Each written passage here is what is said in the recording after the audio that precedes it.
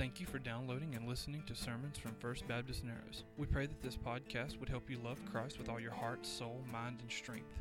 God bless.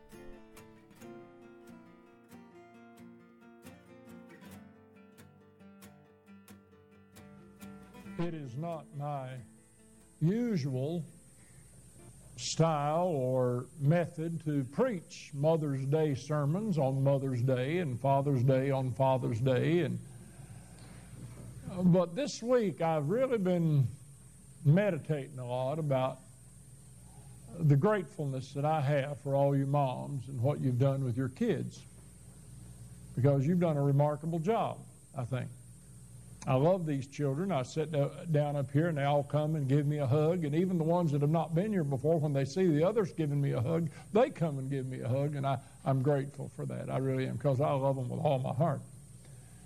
But I kind of want to speak to the ladies in the church this morning for a few minutes, if you'll permit me. You guys can listen.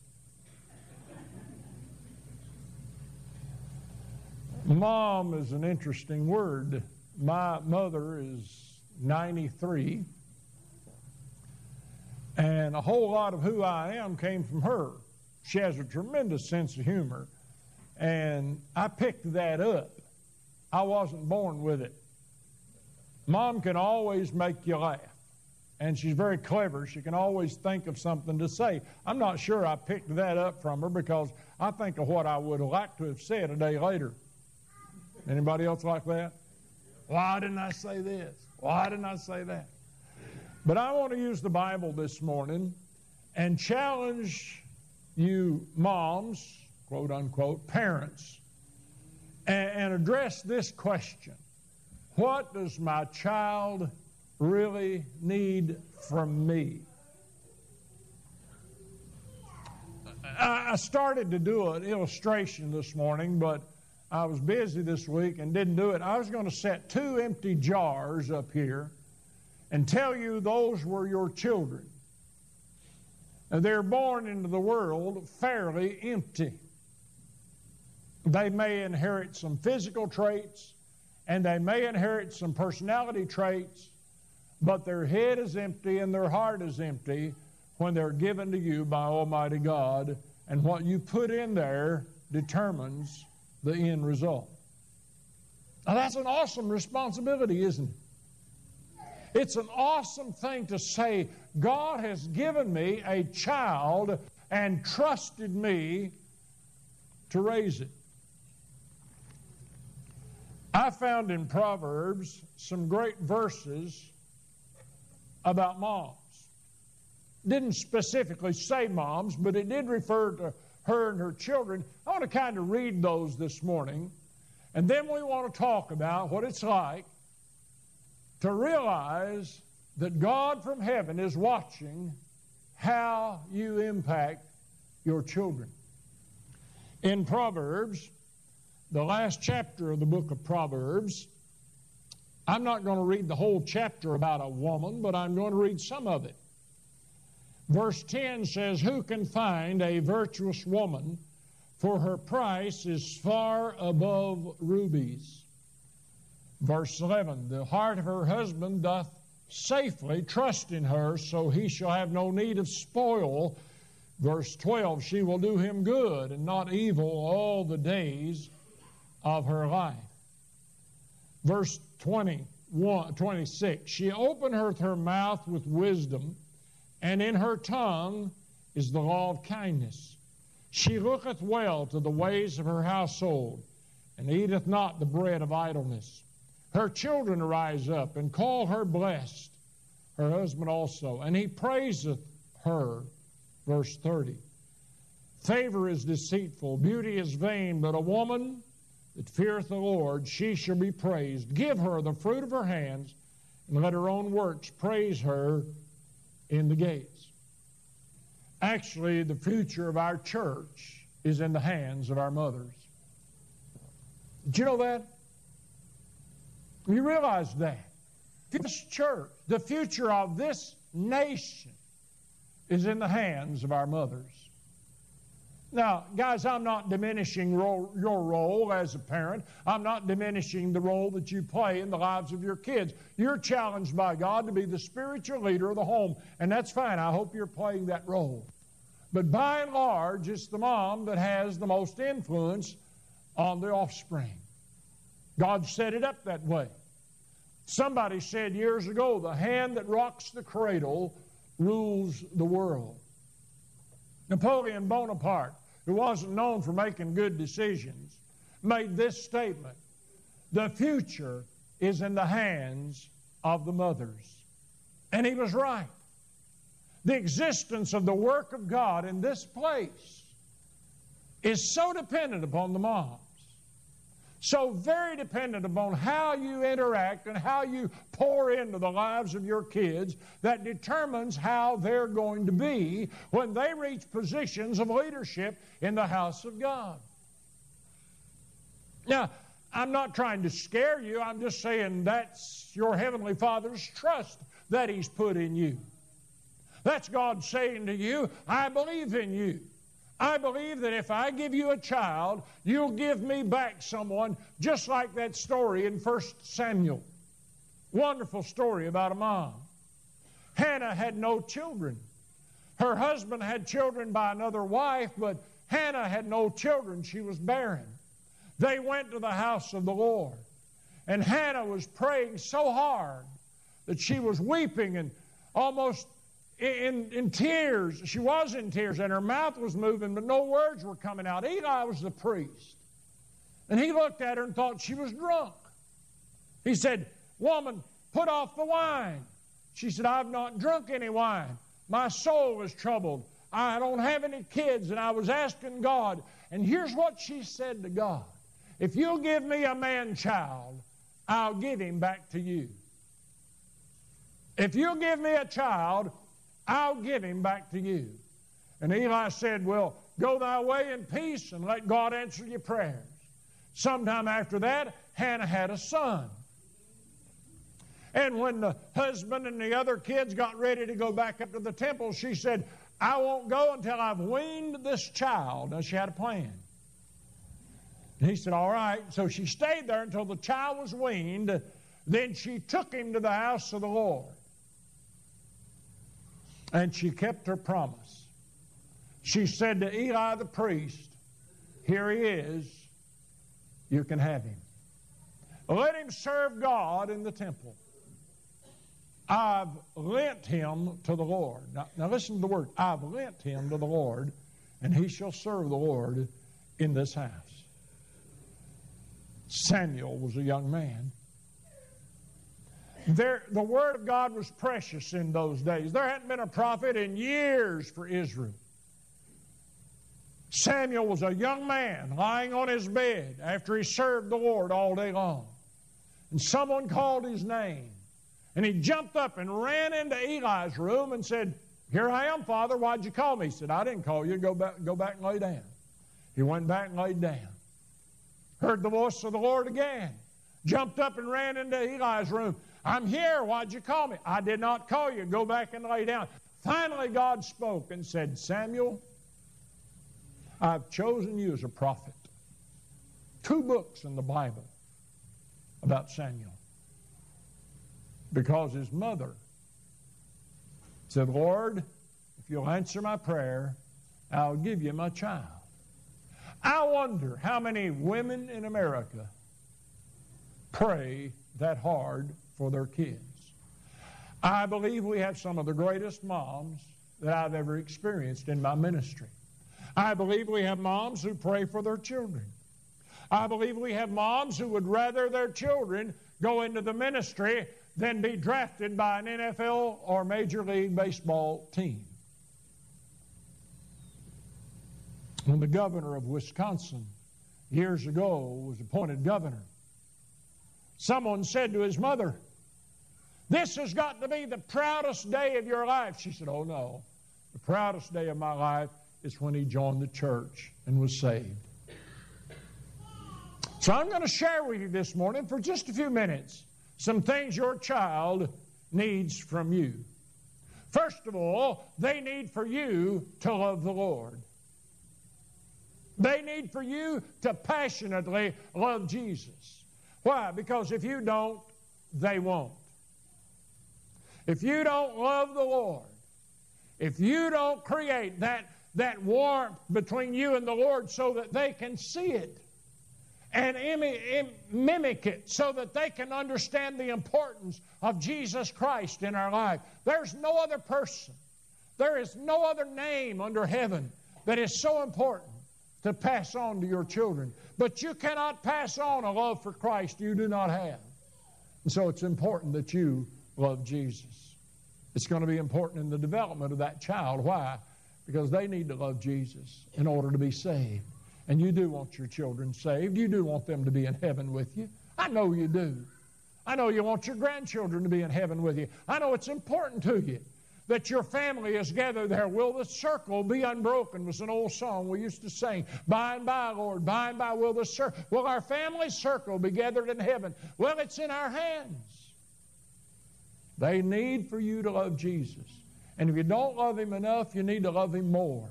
They need to know that you love Jesus. Billy Sunday, the great evangelist, went to visit a home one time, and a little child answered the door, and he asked to speak to his mother. He said, "You cannot see my mother, because between 9 and 10 o'clock every day, she shuts herself up in the room and prays for her family." They need for you to love Jesus.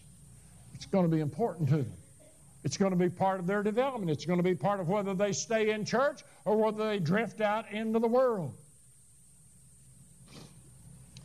The first commandment, thou shalt love the Lord thy God with all thy heart, all thy soul, and all thy strength, will come from you, Mom. They need to know you love the Lord. They need to know you love the church. They need to know you love to pray. The second thing they need from you is they need for you to create a home. John Hagee wrote a book, and the title of the book was, Is There a Family in Your House? Sometimes anymore in our culture, all we have is a living arrangement. One's coming in the front door, one's going out the back door. We never know when we're going to eat. We never know when we're going to sleep. It's just sort of a revolving door. And that's the way the family is. But if there's a home there, those kids need a home. They need something solid in their life. Why? Because when they listen to the news and when they look at the world, it's changing so fast. Who can keep up with it? I love the little boy's statement. Somebody said, "What's home?" He said, "Home is when you go there, they have to take you in." I'm telling you, folks, we need a home. I remember as a child, we had a home. There were some things my parents never thought that they were doing a great work when they did this. But we had a home. We knelt in prayer every night before we went to bed. Dad read some portion of the Bible, and we knelt in prayer. We had a home that if I got hurt, if I got disappointed, if I got my feelings hurt, I wanted to go home. Why? Because they'd made a home for me. Got old enough, and we milked cows. How many of you have ever milked a cow? Did you like it? I didn't either. We had a grade A dairy farm in Carroll County, and we milked a lot of cows. And I said to myself, if I get old enough, I'm never going to milk another cow. And I've kept that promise. I've never even been tempted. Wait a minute. I was in Vermont the other day, and they had this big old concrete plastic cow, and Connie took a picture of me milking that cow, but I never got any milk. When I got me a car and I got me a job, my brother had already left home. Dad had sold the dairy farm, or sold the cows, had the farm, but he didn't have enough help out of us boys. David had gone off up somewhere in New Jersey or something to work for General Motors. And I had me a car and I had me a little money, and I ran away from home. And I wanted to get out there and see what, and I drove all night long through Washington, D.C. and Maryland, and it wasn't as bad then as it is now, but here's a young 18-year-old kid in a 56 Chevrolet driving during the night, and I drove till I was so tired that I was just driving back and forth on the same stretch of highway. I was lost. I'd go over to that hill and turn around and come back over to this hill. And the state police New Jersey State Trooper sat there and watched me do that for a while, and finally he pulled me over. And I rolled down the window, and he said, "Son, I've been watching you go to that hill and that hill back and forth." He said, "I'm going to give you some orders right now." He said, "You pull over right here in this wide place, and you lay down and take you a nap. And when you wake up, you go home." And that's exactly what I did. I never did find my brother in New Jersey. I told him about it later. He said, "Well, I should have told me it's coming. I told you how to get there." I didn't know where the GM plant was or nothing, but I went home. I called my mom on the way home, stopped at a phone booth, and I said, "Mom," she said, "Are you coming home?" I said, "Yep." And I hung up. Ladies, you need to create a home for your child.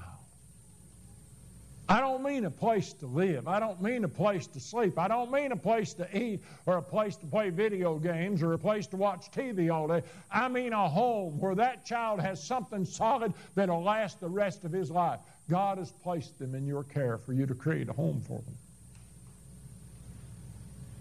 The third thing that your child needs from you is they need your prayers.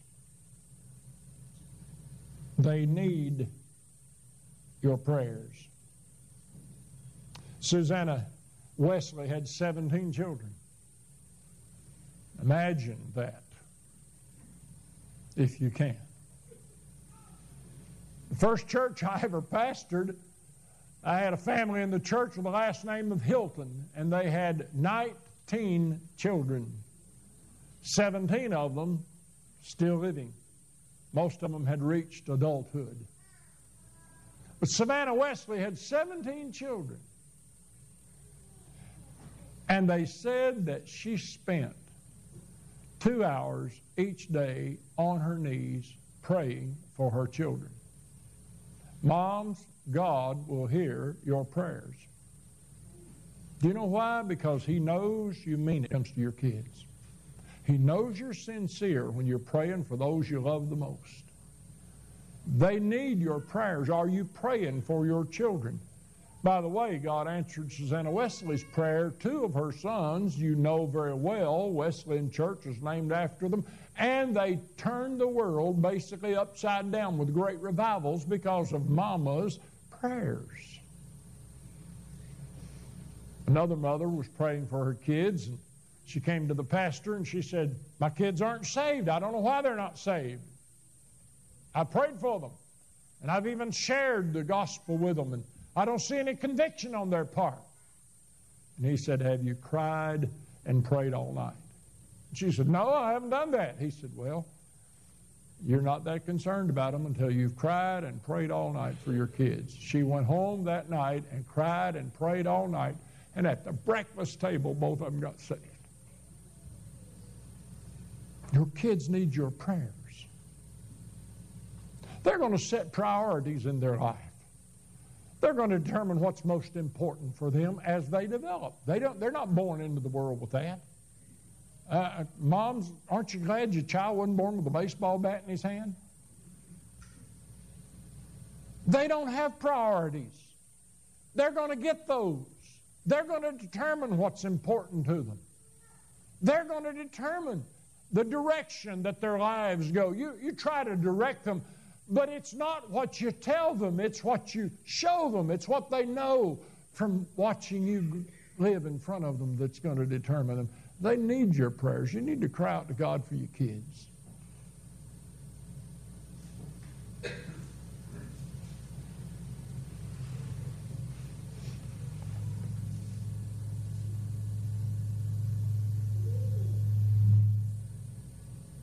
They need your patience because they're not perfect.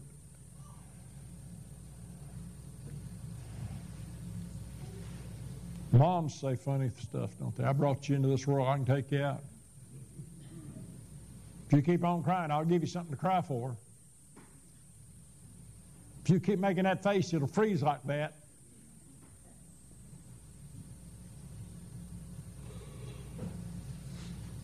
They try your patience. But you know what will win them to a good life? You being patient with them.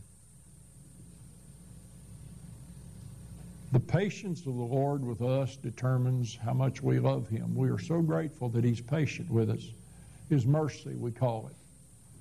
David was so overwhelmed by God's mercy because, see, David sinned and committed murder by proxy and adultery and everything you can do to reject the commandments of God. And God forgave him. He cried out to God and said, "Forgive me my sin. I always think about it. And create in me a clean heart and renew in me a right spirit. Wash me and I'll be whiter than snow." And God was faithful to do that. And he sat down and wrote a psalm that said, "For His mercy endureth forever." And every time he said another thought, "For His mercy endureth forever." Merciful to me, a sinner. Parents, be merciful to your kids. Be patient with them. They're not what they're going to be yet. And they're going to fall and they're going to make mistakes. And you still got to be the parent. And they don't need a buddy. They'll have a buddy at school. They need a parent. They need somebody to guide them and direct them. So many kids today are so out of control. Read this story a few years ago. A pastor went to visit, and the little boy was running in and out, slamming the door. His mother said, "Please, Johnny, don't do that." Out the door he'd slam it, and in the door he'd slam it.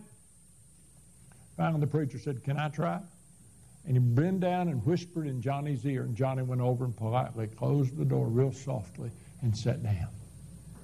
And the mother said, "Preacher, what in the world did you say to him?" He said, "I said, you slam that door one more time, I'll take my belt off."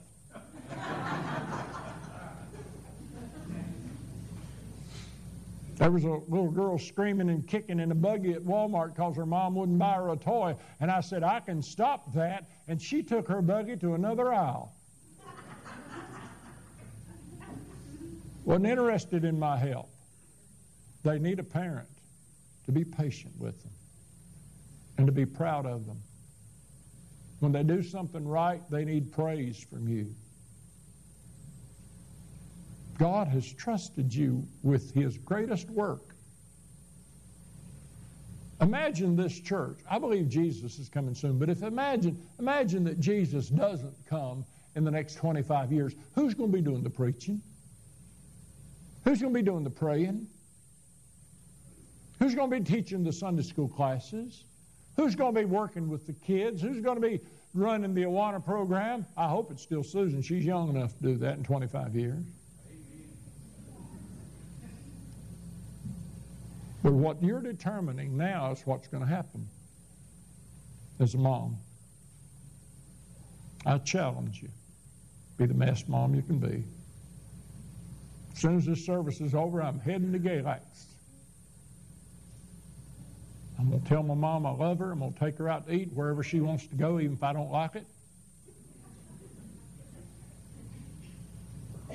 I'm going to give her one of these roses.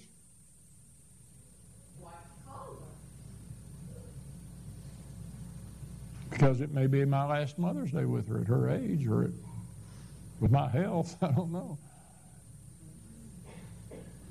But I'm grateful. People say, "You remember so well. You remember all these songs and everything." Can I tell you why? Mama used to sit down and read stuff to me and ask me to remember it. "Listen, my children, you shall hear the midnight ride of Paul Revere, the 18th of April in 75. Hardly a man is now alive who remembers that famous date and year." You want me to go on? "Once upon a midnight dreary, while I pondered weak and weary over many quaint and curious volume of forgotten lore, while I nodded nearly napping, suddenly there came a tapping as of someone gently rapping on my college door. 'Tis the wind," said I, and nothing more. You want me to go on? You know where I got that? From Mama. And if your mama's still alive, and if you don't let her know how much you love and appreciate her today, shame on you. Would you bow your heads with me?